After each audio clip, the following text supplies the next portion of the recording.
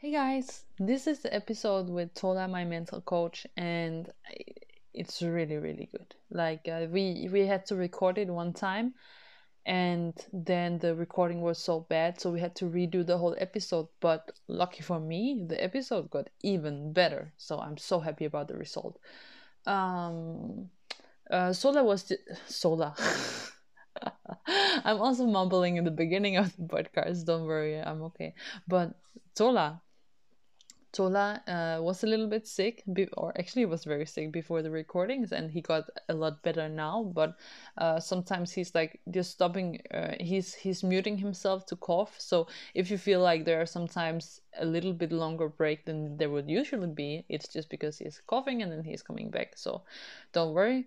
Um, uh, I think like no matter who you are, there is an advice for you in this episode. You will definitely be able to resonate with at least one thing, if not multiple. But as we say in the end, if you go away from this episode and you do just one of these things, like if you start just like with very small steps to do one of these things, you already um, made a huge change for yourself. And I hope you will do that because I mean, if you want to develop and become better, you have to start. It's not enough to just listen to this. You can listen from now on and the next 10 years. But if you don't go and execute, it doesn't really matter. So I hope you will take action also. Enjoy the episode. As I say, I mumble right in the beginning, so I don't even know how I pronounced his name, but it's so wrong. But his name is Tola, and yeah, enjoy the episode. Hey guys, I'm here with my mental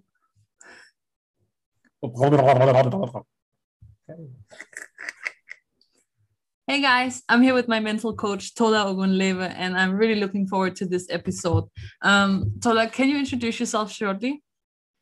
So aside from being Kami's mental coach, like she has mentioned, I kind of wear many hats. As she said, my name is Tola Ogunleve. I am a sports lawyer first and foremost, and then I'm a sports performance coach. So basically, I help athletes master the mental, the physical, and the business aspects of sports because I truly believe that it's a combination of all these three that truly allows the athlete achieve their potential. You need to master the mental game because a large part of sports is the mental game. But if you have the mental game and you don't have the physical game to go with it, you can only go as far. Then, of course, sports is a business. You're signing with a team, you're, joining a particular franchise, whichever one it is. There's the business aspect for you to consider. So a mastery of all these three are exceptionally key for you as an athlete to fulfill your true potential. So in a nutshell, that's Tola Ogunleve. Nice. Thank you so much. Tola, the first question, it can be a bit tricky because I know there's always someone who's standing out and not like everyone else, but I would just like to hear your personal opinion. Do you think it's possible to become a successful athlete without practicing a performance mentality? So I kind of like touched on it a little bit, like when I did that intro. It's virtually impossible, especially at the highest level. And let me tell you why. Because you see, when it gets to a certain level in sports, everybody, right, in terms of the physical abilities that they have, they're almost at par, right? So if you go to the NBA, everybody is 6 feet and above. If you're 6 feet tall in the NBA, you're short, right? So you have all these guys who are 6'6", 6'7", 6'8". Everybody's tall. So you can't go in there and say, oh, because I'm tall, I'm going to stand out, right? Even the guys that are 7 feet, they still get run for their money. So they push them really hard, right? If you weigh 230 pounds or 260 pounds, right? You have other guys who also weigh that. So the point I'm making is this, that when you get to a certain level in your sport, every single person has the same physical qualities that you have. If it's not the same, it's not that different. If you look at the 100 meters, for example, right, there is no 100-meter race ever. So whether that's the Olympics, whether that's the World Championships, right, where the gap between the first and the second is 1 second. Not possible, right? It's always 1/100th of a second. So if you look at Usain Bolt's, world record. So the 100-meter world record currently is 9.58 meters, by 9.58 seconds, right? The person that came second in that race ran 9.69, right? The guy that was third ran 9.7 something. So that is 1/100 of a second. So what it means is that everybody at that level is fast, right? What is then going to set you apart is your mental game. And when we talk about the mental game, what were we talking about? Controlling your emotions when they matter the most, right? Dealing with anxiety, your ability to handle pressure. You get to the 100 meters final. There are millions of people watching you all around the world. Can you keep your emotions in check, right? Can you believe in yourself that what has gotten you to where you are now can also push you further, or that you can do something different to get the result that you want? So it's almost impossible because it's a different ball game from when you were playing your sport when you were 7-year-old and 10-year-old, right? The gap in physical qualities at that point is so wide because everybody develops differently, right? You see a 10-year-old and you're asking them, are you really 10 years old? Like you look like you're 15, right? Then you will see another 15-year-old. You'll be like, are you really 15 years old? You look like a 10. So at that age, right, the gap in the physical quality is so wide. So the mental game doesn't really come into play. But when you get to the highest levels of sports, your world championships, your Olympics, any major event, that physical quality cannot be what separates you. It then has to be the mental game. Nice. I love this answer. And it also reminds me that, sometimes you beat the world record, but you still get the silver medal. So yeah, that's so right? Crazy. Yeah, exactly. Yeah. Tola, I want everyone who listens to this to resonate with it from the beginning. And that's why I would like to hear from your standpoint. You're working with a lot of young athletes, especially from a lot of different sports. So what are these athletes struggling with the most? Can you mention some of the things that you're hearing the most? So that's a good question for relatability, and for athletes to know that, look, depending on what they're struggling with, you're not the only one in the world who is struggling with that thing. So the first thing that I would say stands out, from all the athletes that I work with, is transferring, right, their ability to perform in training when there's little or no pressure to game or match situations when there is now that little added pressure. So basically what I'm saying is taking your performance from training into the game when it matters the most. Now you're going to see some coaches, right, especially in the team sports, who continually pick certain players to play particular games. And you're going to see the fans, right, who would always question, why do you keep picking this player? Because he never delivers on the biggest stage. And what this coach will say is that this player is the best player in training. Like literally, if only you could come behind the scenes to see this player perform, see that they're literally the best. But when it comes time to then perform, to then play, they are not able to deliver. So that's the biggest thing that I've seen is the struggle with athletes. Because I get athletes, I've had athletes who have told me, Tola, I want to work with you. I believe that you can take my game to the next level. And I'm like, okay, no problem. I'll come watch you play, right? I come watch them play, and it's more or less like a letdown in the sense that I'm like, man, you just brought me out for nothing, right? And they would always say, right, 90% of the time that I don't know what went wrong. Like, you need to see me when I was practicing. You need to see me in training.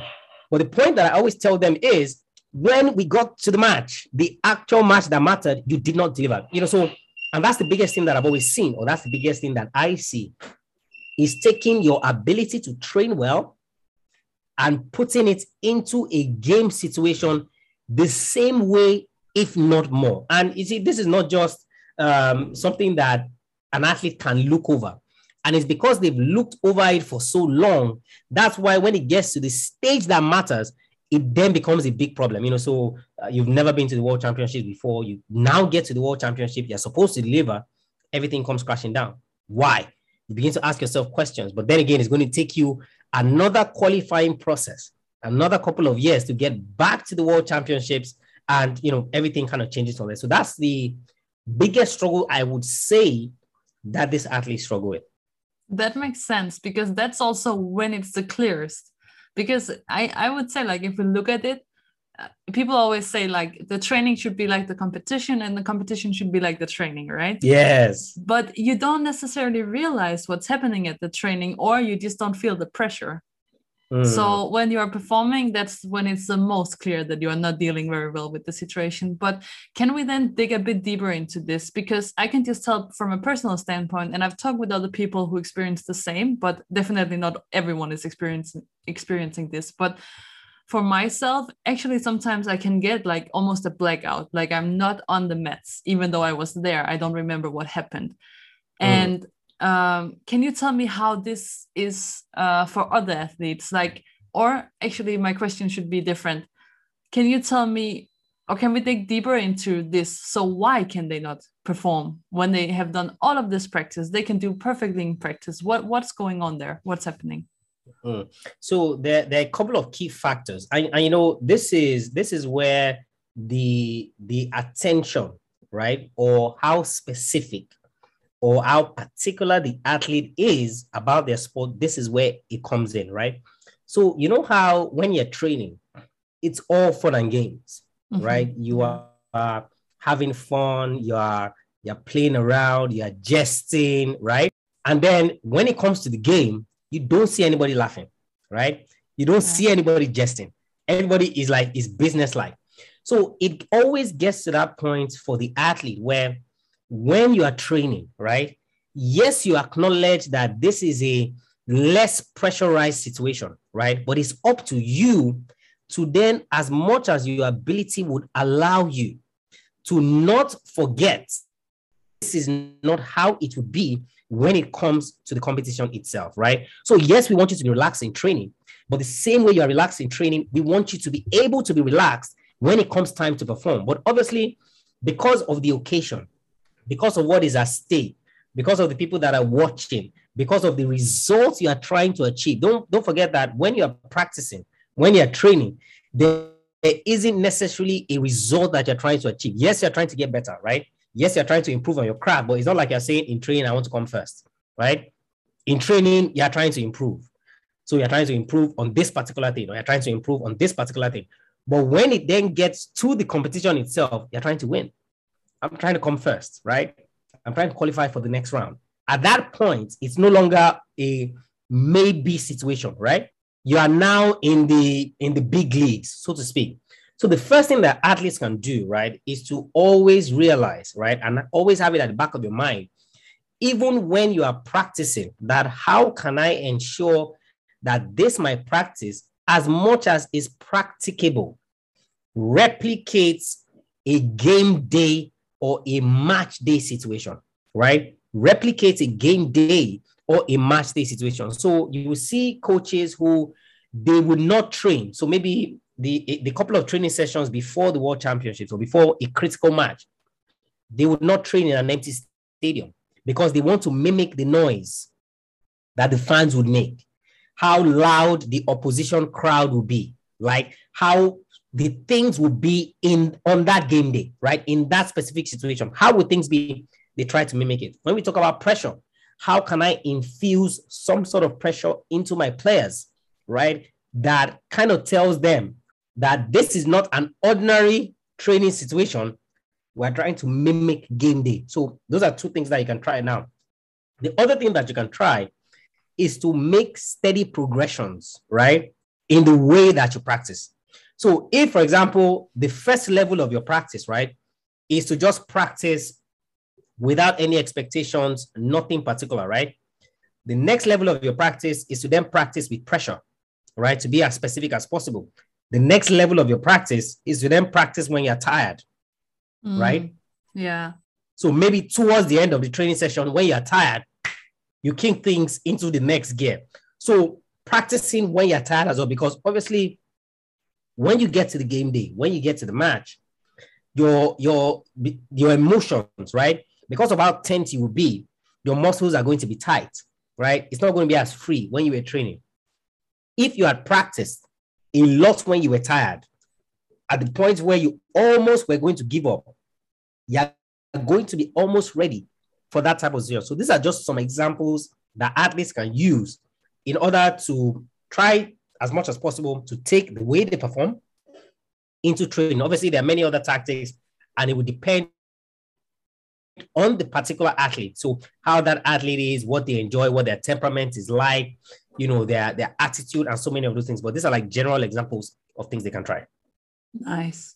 I just want to say for the point fighters out there who are listening that, for example, like a very basic example of this can be to actually practice when you do the sparring on the mats that we will fight on at the championships. So actually doing the 7x7, and you practice with exits. So you cannot step out of the mat and not get a minus point, because that's not the real case scenario. And if you need the voices from the stadium, put just any fight from YouTube on your speaker, and you can just make it as loud as you want, and it will replicate it very well. And what was the last thing you said? When you're tired. In terms of yes, because like I'm pretty sure everyone felt this, but at the tournaments it's never the same. We drive, I don't know, 10 hours to get there. We're sleep deprived. We sleep in shitty hotels. It's just not the same. We don't eat our normal breakfast. So the body is just so tired. So this is really good advice, Tola. Okay. So I got some specific questions from people on Instagram, and there's one who would like to know, what do you do if you're having trouble focusing on your fight? If you lose your concentration or your focus, what do you do? So this is also a classic case of where focus comes in and being where your feet are. So there's something in sports psychology, mental performance, which is for the athletes, right? Being in the present moment. So you would always find out, and this is something that we have also discussed and we have tried to work on, that there's always the opportunity for you as an athlete, right, to think into the future, right? So you have a particular fight that is currently ongoing, and you are thinking, what if I win the fight and I get to the next round? What happens? Who would I face? How popular would I be? What would this do for my reputation? How would I be able to capitalize on it? Don't forget that you are in the middle of a fight, right? At the same time, you could also possibly be thinking, what happens if I lose? What happens if things go wrong? What happens if maybe I get injured, right? What happens if I don't meet up to expectations, right? All of those moments, what that is telling you is that you're not in the present moment. There's also the ability for the athlete to look backwards, right? Where you're now looking at your preparation. Did I do everything I was supposed to do to prepare? Did I do everything I was supposed to do to get to this present moment where I truly believe that I can win this fight? I can win this game. I can win this race, right? So in both of those moments, either when you're looking back or when you're looking forward, you are not being in the present moment. And the only things that would distract you, right, as an athlete is either looking forward or looking back. In the present moment, if there's anything that would distract you in the present moment, it has to be something tactical, right? So your ability to think or change your plans in the middle of the fight or in the middle of the match. Oh, my opponent does this. Now let me do this. That doesn't necessarily distract you because you are actually working on solving the problem in the present moment. So the problem that you're faced with. So you see, for the athletes, is to always remind yourself at every point in time that this happens. When you're thinking about the past in terms of my preparation, can you change that now? The answer is no, right? You are already in the middle of the fight. So definitely you can't change it, right? If you're looking at the future, if you don't get past this present moment, this fight that you're currently fighting, what good is that future, right? You're thinking, oh, if I win, this will happen, that will happen. If you don't win, if you don't focus on what is happening, you will lose. If you lose, all of those things you're thinking about never comes to fruition, right? Yeah. If you're thinking, oh, what if I lose? What is the expectation? You have an opportunity in the present moment to change that because you're still in the middle of the fight. So instead of you thinking, what if I lose? What if I don't perform to my expectation? You have an opportunity in the present moment to change that. So for the athletes, it's always important for you to remember that execution is the king. And there's no way you execute in the future. There's no way you execute in the past. The only way you execute is in the present moment. So always call yourself back. and tell yourself that future outcome that I'm thinking of, right? I need to execute to get there. Always call yourself by that thing I'm thinking about in the past. I can't change that, but I can execute in the present moment to ensure that I have a better outcome. Nice. Okay, really great. This actually reminds me of, I listen to your podcast, of course, a lot. And Tola has an amazing podcast called Athlete Maestro, and you should definitely go listen to it. But I remember you discussed something with a coach. I don't remember who, but he mentioned an exercise where one person is sitting blindfolded and the other person is James throwing Lee. a ball in their head. Who was it? James Lee. Yeah. And my very good friend, great guy. We tried this exercise, and it was so stressful to know that soon a ball will come in your face. And the exercise is that you have to just stay calm. You have to be like present in the moment. And it's so hard, but it's also what's happening at the fights, at the tournaments. Always something is distracting you, but you have to stay in the present moment. And I think if anyone wants to try this exercise, they should. There's also a trick where you can, like the one who's throwing the ball can rock around, run around, get close, get far, hit hard, hit not so hard, But yeah, I think it was a fun exercise just to practice this staying in the moment, because that's what matters. And just to add to what you've said, Cami, you see, this is like what I always tell you. You see, these are the tiny little details or the tiny things that separate athletes that achieve the results and the athletes who don't, right? So there might be someone who is hearing you saying all of these things now, and you're like, why would I want to sit down, blindfold myself, and think about somebody throwing a ball at me and all of that, right? They would not want to do that extra thing. Basically, what athletes want to do is go to training, practice, go to the tournament, execute, and that's about it. But it doesn't necessarily always work that way. There's so many of these mental performance skills, right, that you can employ to help you build your focus, to help you with distractions and all of these other things, but they are extra, right? And the fact that you do them doesn't mean that you have a problem, right? It doesn't mean that you are struggling with something. The whole essence of the mental game is that you practice it even when you don't need it, so that when you get to the tournament, you're not like, oh, what am I supposed to do in this moment, right? Yeah. You already have all the tools that you need to immediately you're confronted with a problem, you have the solution, you have something to move forward with. Just to add to what you said. Yeah, no, that is so true. And I think two very important things you say there were, one is that I think a lot of people think that the mental thing is because something is wrong with you. Like even going to the psychologist or something, people look really bad at it. But it's just something, it's like going to the training just with your head. So I don't understand why you wouldn't do it. And the second thing is, actually, we talked about this when I wanted to start the podcast. I talked to you a lot because I also like you as a friend and everything. But then I said, Tola, why would I talk about all of these things? Because then people will know my level.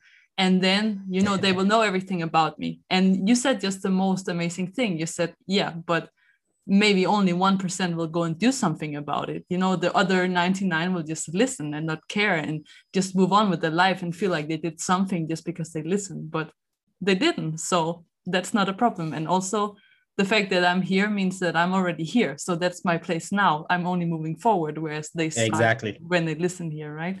So yeah. Then let me also ask you a question, Cami. How many people buy books and don't read the books, but they tell people how they bought the book? Yeah, exactly. A lot of people, because I also did that sometimes. But yeah, that's so true. Okay, but another question I got was about the self-confidence, and this was very surprising to me, because this is something that athletes are dealing with, from even the newcomers to the world champions. Those who are already world champions can deal with not being self-confident. And I know I asked the question earlier in my Instagram, and you already answered a little bit, but I said, how can we learn self-confidence? But you had a really good answer that we cannot learn self-confidence, like something you can just get. But can you explain more about that? Yeah, so basically what I said, and in that I was just talking about, one part or one piece, right? Of self-confidence, and the fact that yes, you don't learn how to be confident, you kind of earn it, right? And we looked at that, or I talked about that from the angle of competence, right? So competence being your ability to perform your sport or to play your sport or to do something in your sport, right? And of course, the confidence angle is the belief that you can do it, right? And the typical example that I shared is that if you look at your everyday activities, right, you are going to find something that you do without thinking about it, right? If you needed to tie your shoelaces, you would do it without even blinking, right? Absolutely. Because it has almost become part of you. You know how to do it so well, you don't think about it, right? There are certain types of food that you want to cook, right? That you don't have to rack your brain. That, how do I mix this? Which one do I put in first? Which one? You already know those things. You can do them in your sleep. So it's the same thing with sports, right? The more competent you are, right, in doing that thing, the more confident you'll be, right? And the more confident you are, the more you're going to want to improve on that thing that you already know how to do. So that's why we talk about competence, breeding confidence, and vice versa in terms of helping themselves. But you see, there are obviously different levels of this self-confidence. And one of those levels is self-efficacy. And there was an episode on the podcast that I did on Conor McGregor, which kind of like epitomized, right, everything about self-efficacy. So self-efficacy is more or less like your belief in a specific task or in a specific outcome. So, for example, now you want to be a world champion, right? You believe specifically. So we're not talking about you being the best in your sport. We're not talking about you being the best in your age category. We're not talking about you being the best in your country or whichever one it is. All we are talking about is the belief that I would be a world champion, or your belief that you will be a world champion. So it's tied specifically to a particular thing. So that's like the ultimate level of self-confidence, because you can then move those things around. But when we talk about self-efficacy itself, there are also different things that give you that self-efficacy. And one of them is performance accomplishments, right? So the previous accomplishments that you've had, again, we're going back to that competence and confidence angle. I've achieved certain results in the past. I can do them again, right? I have beaten this athlete before. I can do it again. I have won the gold medal before. I can do it again. So there are different levels to that as well. So for you, the athlete, the first thing that you want to ask yourself, right, is what are the things or the places that I derive my self-confidence from? Because there are certain things, or there are different things, I should say, that draw self-confidence to you, right? There will be some athletes, it's very rare, but there will be some athletes where competence, right, doesn't necessarily drive their confidence up. It will make them more confident, right? But it doesn't give them supreme confidence because they can do those things. So like I said, with the example of cooking a particular food or tying your shoelaces or tying your buttons on your clothes or something, right? Now you've been doing that thing for God knows how long, right? It's not like every time you tie your shoelaces, you're like, yes, I did that. Woo! Giving yourself a pat on the back, right? It's not like every time you button your shirt, I'm like, wow, what an accomplishment. Just because those are things you do in your sleep. But there are certain athletes, right, who that competence is key for them. So imagine trying for 3 weeks, for a month, for 6 weeks, working on a particular facet of your game, right? And then you finally crack it. And you're finally able to do it. How excited do you think you'll be? Of course, you're going to be through the roof. Like, this thing I've been working on finally. Then you're now more confident. So what you then want to do is that you want to try it again. You want to see if that first time was a fluke, right? So you try to do it again, you achieve it. What happens? You're more confident, right? And those two continue to exchange. The competence continues to give the confidence and vice versa. So for you as the athlete, you need to find out, where do I draw my confidence from?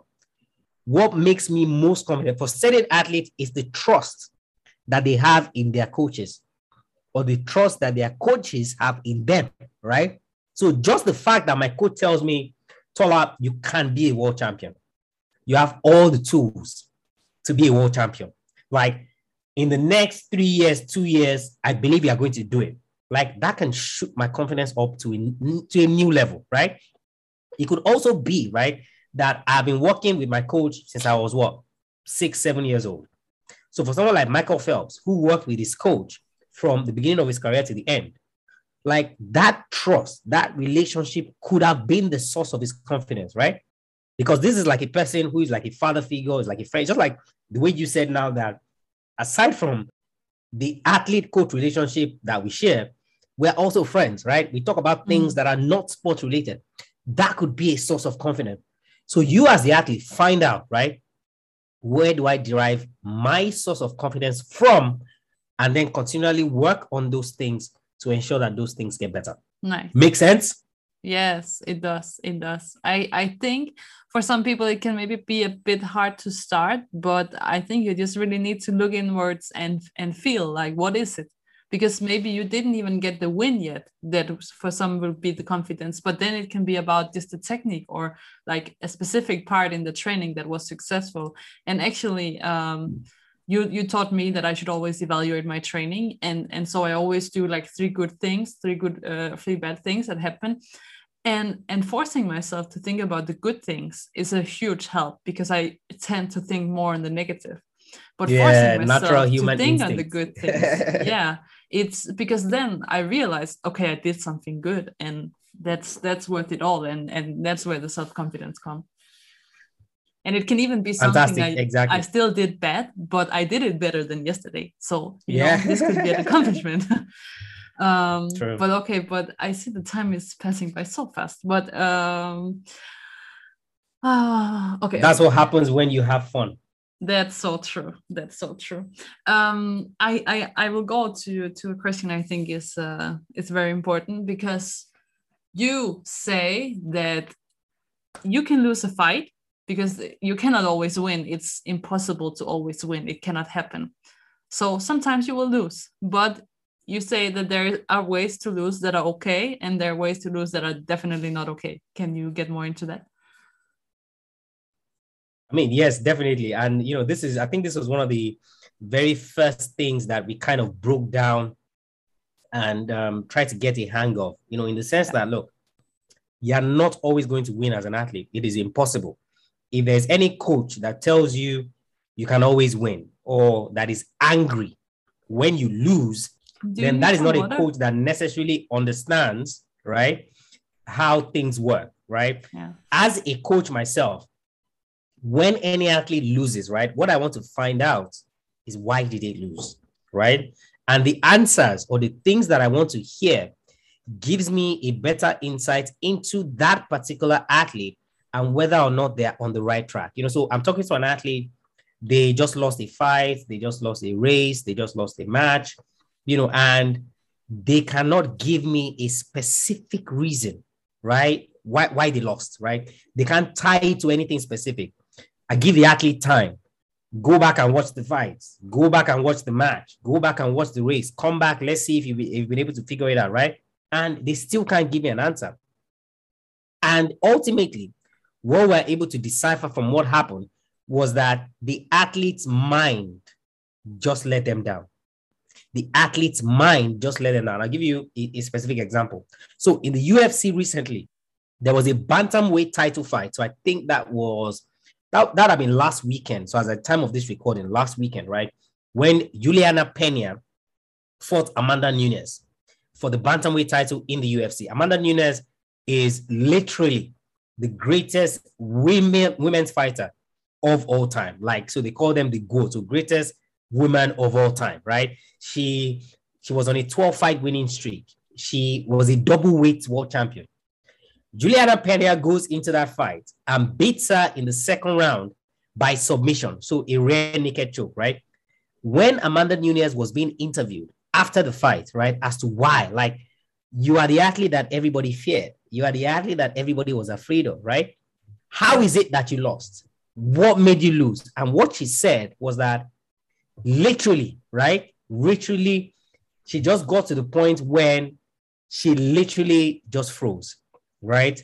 She literally was just static. There was this particular word that she used that I'm trying to remember now, where she said, basically that's what she was saying, like she just froze. So basically, her mind just gave way.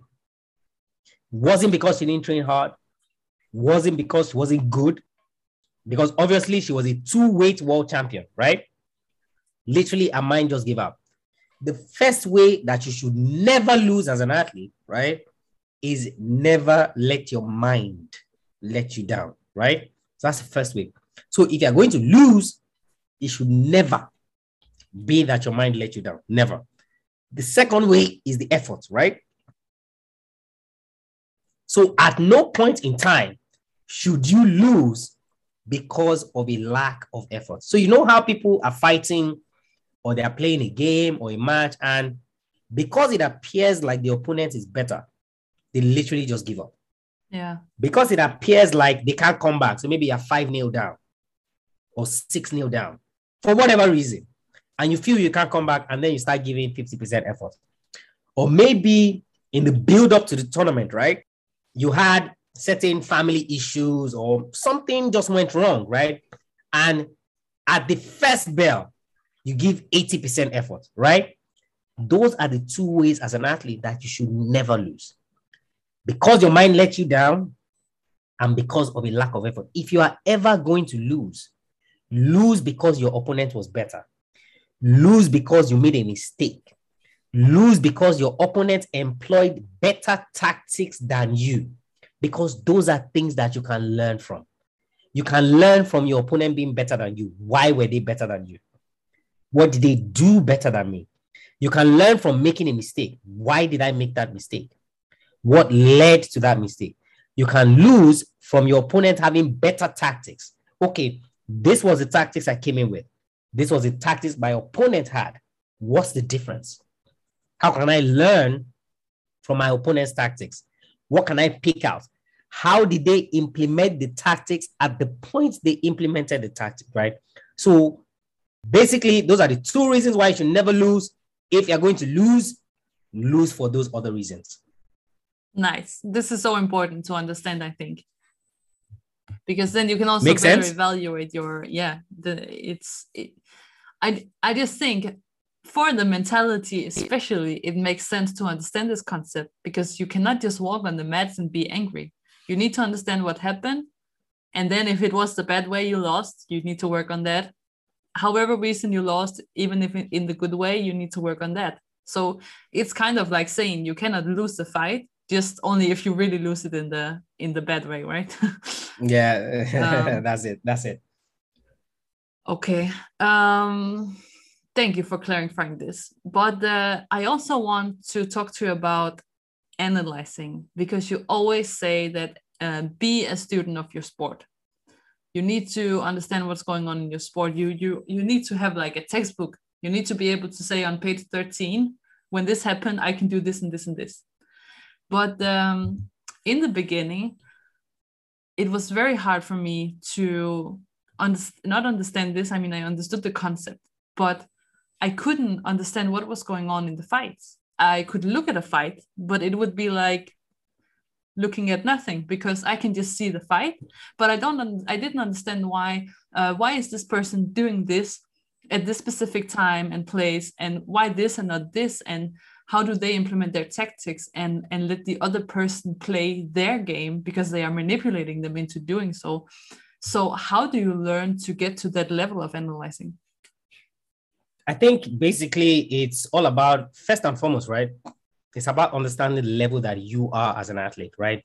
I think that for so many young athletes, right, we always want to fast track the process, and I mean, this is no knock on any athlete. Like, we want to get to the promised land faster. Nobody's going to say, I want to get to the promised land and I want it to take me 5 years, or I want it to take me 6 years, or I want it to be slow. Nobody ever really says that, right? We want to get to the promised land as fast as possible. So I think that is also the problem when it comes to athletes analyzing the sport, analyzing the game, and becoming students of your sport. And the first thing, right, that you do as an athlete is starts with the point where you just watch, right? We always want to get to the point where we're starting to pick out things as fast as possible. Think about it like learning a new language, right? You want to listen to a new language today, and you want to get everything that everybody's saying, right? So you're listening to a conversation in the language you're trying to learn, and immediately you want to know, this is what these guys are saying, right? That's not how you do it. the first thing that you do is just listen. You're not trying to pick out any languages. You're not trying to pick out any words. You're not trying to understand what they're saying. You're just listening, right? So first, let me listen, right? This next step from just listening is Watching. Now let me see if what? Watching, not listening. Or? Yeah, I was using the language example. So for obviously for the sport part is watching, right? Yeah. Okay. Yeah. So for the sport part is watching. So the first thing you want to do is, just watch, right? Or if we're using the language example, just listen to one side, right? So if you're watching, for example, maybe like point fighting or a combat sport, just watch one particular athlete, right? It throws the jab this way. It throws the kick this way. Throws the jab at this particular point in time. Don't worry about what the other athlete is doing, right? Just focus on one athlete for now, right? That's your focus. So now you've gotten used to watching. You've now gotten used to watching one of the athletes, right? The next thing you want to do now is now switch to the other athletes. Remember that what you're doing at this point is you're acclimatizing yourself with studying your sports, right? You're trying to read a textbook. So maybe whatever course it is that you're studying, right? You're trying to read a particular textbook, right? Even if you don't understand initially what is in that textbook, you don't just close the textbook and go, right? You're just going to read for the sake of reading. Let me just read it first. So that's what you might call maybe like a first draft or a first read. So after you have read the first time, then you now go back to the beginning, right? And then you start looking for the specifics. You start looking for those little things, right? It's the same thing here. So you watch first, then you watch one particular athlete, then you watch the second athlete. By the time you get to that point, you would have been acclimatized with watching both athletes at the same time, and you can decipher that when this punch, this is how this guy reacts, right? And this guy reacts that way because he's trying to set up his own shot, which is maybe a kick or something. So always start with the most basic level before you then start to advance, right? Because you will see athletes, right? When they want to start watching tape or they want to start, they already have their pen, they already have their book, and I'm like, take it easy, right? Just watch first, right? Yeah. If you are one of those athletes who you learn really fast, right? You grasp things really fast, then fine, by all means. And that's when you get to the level of intelligence, or you have the intelligence to learn faster than others. So the tape that you would watch in 1 hour would take other athletes 5 hours to watch. That's not the problem. But the point is that at least you have started from the most basic level, which is just watching, and then you gradually advance. Mm-hmm. And can I just ask a technical question then? Because is it, so I spend the first 15 minutes watching the fight, and then I rewatch it and I look at one, I rewatch it, look at the other? Or is it like I spend 1 month on just looking at fights, and then the next month I can maybe start looking at one athlete? But this will be specific to each athlete in terms of how fast you are able to grasp that particular section, right? Okay. So if you're the athlete, like I said, you have superior intelligence or you're very intelligent, you might only need 10 minutes of watching where you have already started picking out things, right? So for that type of athlete, you move quickly from just watching to now looking at one of the athletes. Then you move quickly from just watching one athlete to then watching the other athlete. And then you move quickly from watching all of those sequences together to then see how you're picking out all of those. So it would depend on each specific athlete. If it would take you 1 day to just watch, it would take you 1 day. Yeah. You cannot say that because it takes Kami 5 minutes from watching to understanding, then it should take me 5 minutes. That's not how intelligence works, right? And intelligence is like height, right? That's the perfect example I can use. You have people that are taller than others. So the fact that somebody is tall and can stretch to get a particular thing, it doesn't mean that because you are short, you cannot get that particular thing. What it means is that you have to get a stool, or you have to get a chair, or you have to get a ladder where you would climb and then you would get that thing, right? That's how intelligence plays out. So because it would take Kami 5 minutes, right, to understand this thing, doesn't mean that it should take you 5 minutes. So it would depend on each athlete. Okay. I'm just asking because it took me actually a very long time, and it was very fun for me because this is the sport I love to do. I go to training, I don't know, 8 times a week or something, and I do this thing. But looking at it for 10 minutes, that was a struggle in the beginning. Like, and it felt like looking at nothing because, it was boring because I didn't understand what was going on. So that was the first struggle, and that took some time. But now it's easier. So what do you think? What do you think typical athletes in your position would have done? Because they were bored, because they weren't getting it, because it was boring, then they would not have done it. And then they will continue going to training. They're not studying their sports, and then they wonder why they are not improving. So more or less like the cycle continues. Just because something is boring, just because you weren't initially getting that thing, you pack up shop and you're like, boom, not doing that again.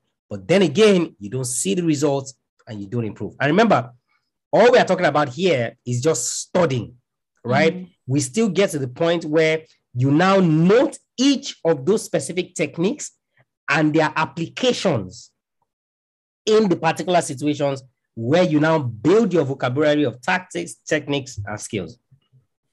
Yeah, this is so cool. I think we could do like a complete episode about this. But yeah, and so maybe just a quick advice. What I did was just to say, I will watch one fight every day, or I will watch 10 minutes every day. And slowly I would become more and more. It would be easier. Exactly. And then close to tournaments, I would force myself to look at least 3 to 5 fights from each of my opponents. So then it's like progressing faster and faster. But yeah. Exactly. Okay, thank you for clarifying this. Okay, so another question I got also from Instagram is self-discipline is super important for any athlete. So how do you learn self-discipline? I don't like to ask you how do you learn, because I know your answer will be like, that's a key question. But discipline by design is something that literally you just do. I think for a lot of athletes and even for a lot of people, right, we want to be coddled in certain situations, in the sense that we always want to be told what to do and when to do those things, right? So sleep at this time, don't eat this type of foods, don't do this particular thing. We always want to be, told those things. But the truth is, there are certain things, right, that you just don't make excuses for, and you just do them. One of them is self-discipline.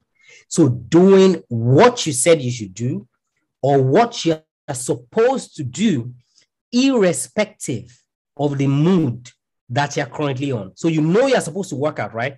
You're not making any excuses. You're not saying, I close from work too late, or, the drive from work to the gym is long, or because I didn't eat well in the morning. You don't make any excuses. You have said that you are going to train. You said you are going to practice. You said you do those things. And one of the things that I feel affects athletes the most in this department is their habits, right? Your habits must support the things that you want to do to aid the discipline that you have. So you want to start eating healthy, for example, but every time you open your fridge, it's full of processed food, it's full of junk food, it's full of booze, right? Your habit is not making it easy for you to be disciplined, because every time you open your fridge, that's what you're seeing. So the first leg of discipline is that you just do those things. You just do them, no excuse. I said this so many times, right? So the podcast Athlete Maestro has over 700 episodes. It is not every time that I sat down to record that I felt like recording, right? But because my self-discipline is so high, I know that there will be 3 episodes every single week, Monday, Wednesday, and Friday. I don't care what is happening, even when I was sick. So this past week, for example, I've been ill and I haven't been feeling my best, right? The episodes will still air. The episodes will still be there because of my discipline. So the first part is you just do those things. Second part is you work on your habits, and you allow your habits support that your discipline. Nice. I just have to ask, did you record the episodes while sounding like you sent me the voice with like Yeah, so I waited till the night before to record. So if you listen to this Monday's episode, you're going to hear it a little bit. Okay. Okay. Yeah. But there was also a game changer for me when you told me you don't need to be motivated, or you are now at a level where motivation can no longer be a factor. Because if you can only do your training, or if you will only do your training when you're motivated, you will not make it, because you will not feel motivated maybe half of the time, maybe 20% of the time. You have to just do it. Motivation is no longer a factor. And that was a really good advice for me. Exactly. Yeah. Exactly. Very true. Yeah. Everything you can find on my page is just a replication of everything I learned from you. I have no idea what you're talking about. That's so cool. So if you like my So stuff, I you should heard go check out Tola. so I was watching I was checking your Instagram feed, and I saw something you did on being coachable, and I saw the comments that that John someone McKay. made. So I forgot his name. I don't Yes. know if it's Coach Kelly or something Yeah, John McKay. that he made, where it was kind of talking about the athlete taking responsibility and all of that. So he makes a great point, which I agree with. But just as a way to clarify and kind of like segment those two things, right? So when we're talking about, and of course, this is my opinion, so everybody can have a different opinion. When you're talking about coachability, right?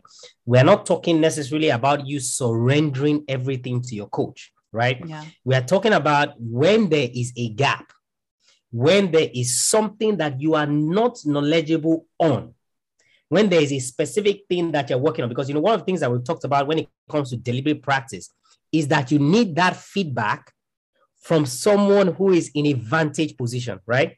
So you can't necessarily give yourself feedback. So that feedback will come from a coach who has third person perspective. So I agree with him that, yes, as an athlete, you take responsibility, right?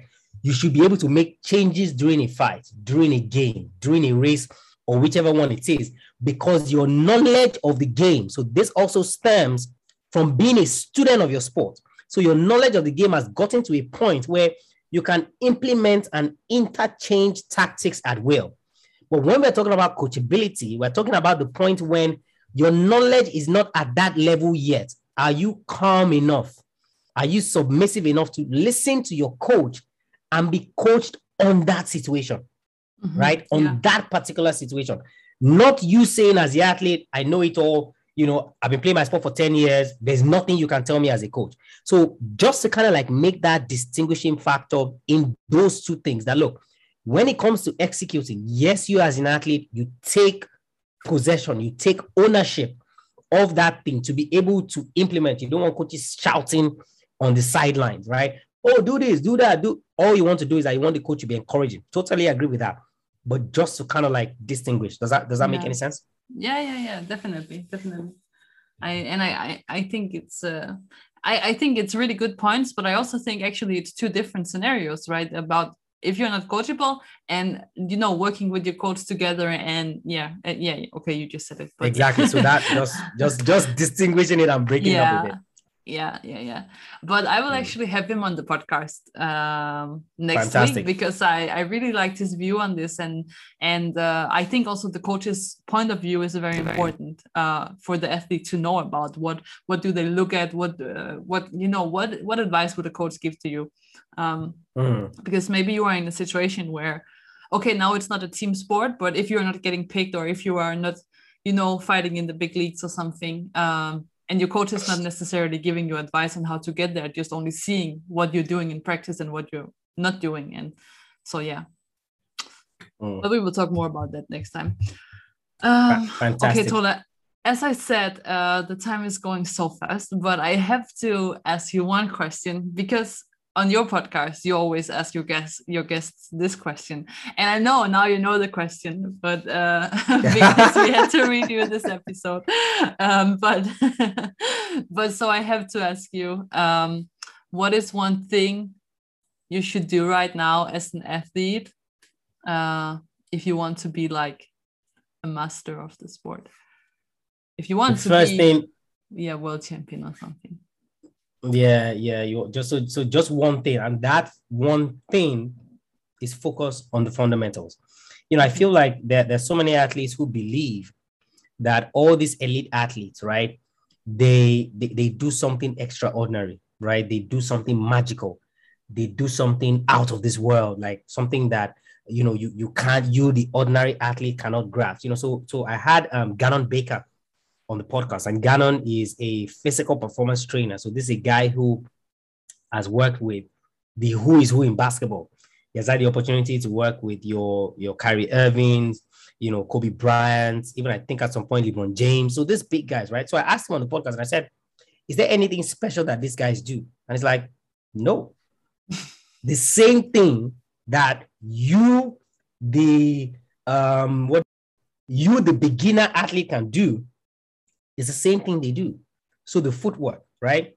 The throwing, the most basic thing. So if you're looking for the one thing that you can start now, right, on your goal to becoming a world champion, being a master of your sport, and all of that starts with the fundamentals. What are the fundamentals of your sport? Start with that. Stop looking for all these extraordinary things. When you have the fundamentals locked down, you can do all these other things. Nice. This is great advice. Because sometimes I see like people throwing, I don't know, tornado kicks or something. And I just think you're just giving him Yeah, more time to attack you, because now you're also putting a spin into the picture. So, instead of just going ex- directly, like, exactly. yeah, Exactly. no, I love this advice. Thank you so much. Do you have anything you want to add? Something you feel like we didn't talk about, which is important to know? I think we covered a lot, and I would actually want the athletes to implement some of the things that we talked about first Mm, before they then look for more. Because you see athletes who you haven't implemented some things, you want more, right? So yeah. give me more, give me more. Don't worry, I'll implement it. Give me more. You end up never implementing anything, right? So That's let them implement the things that we've talked about first, and then of course, if there's need, we come back, talk about more things, more tactics, more skills. nice. And maybe even implement just one thing that would be a huge success, like the one that resonates the most with you, go and implement it. Just small steps and you Exactly. will get there. Yeah. So nice. Thank you so much. Okay, can you give yourself like a huge shout out? Where can people find you? Can they contact you? Where can they contact you? All of this. So I'm not on Instagram as much as I want to be. I need to get back to that, Okay, so but because I he's on can't. Instagram. You can go on Instagram. He's there. Yeah, so you can follow me on Instagram at Tola Ogunleve. So that's TOLAOGUNLEWE. Or you can check out the podcast, athletemaestro.com. Check out all the things that we have going on there. Well, of course, like I said at the beginning, you would learn how to master the mental, the physical, and the business aspects of sports. Yes. And so you're not so much on Instagram. Do you need a social media manager? Ah, yeah, you sent me that before, right? That's a Yes. good one. I can take care of that for you. Yeah. And also I need a job, so let me know. That's it. That's a good one. But this Okay. has been nice. Nice catching up. Nice talking about so many of all these things. Yes. Yes. Thank you so much. Everyone who listened, go and check Tola out. He's doing amazing work for athletes. And yeah. Thank you so much, Tola.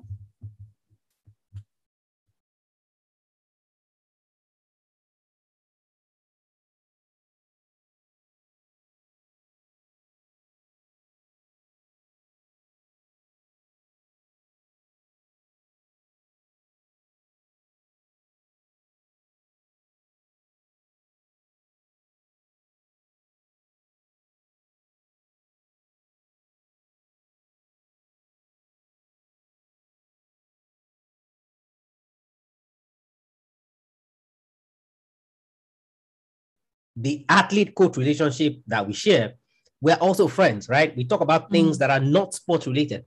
That could be a source of confidence. So you as the athlete find out, right? Where do I derive my source of confidence from? And then continually work on those things to ensure that those things get better. Nice. Make sense? Yes, it does. It does. I think for some people it can maybe be a bit hard to start, but I think you just really need to look inwards and feel like what is it? because maybe you didn't even get the win yet. That for some will be the confidence, but then it can be about just the technique or like a specific part in the training that was successful. And actually, you taught me that I should always evaluate my training, and so I always do like three good things, three bad things that happen, and forcing myself to think about the good things is a huge help because I tend to think more on the negative. But forcing Yeah, natural myself to human think on the instinct. good things, yeah, it's because then I realized, okay, I did something good, and that's worth it all, and that's where the self-confidence comes.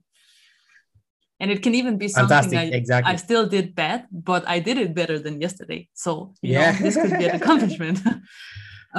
True. But okay, but I see the time is passing by so fast. But okay, I hope you liked it. Thank you so much for listening. It's making me so happy that you are here, that you finished it. That means a lot to me.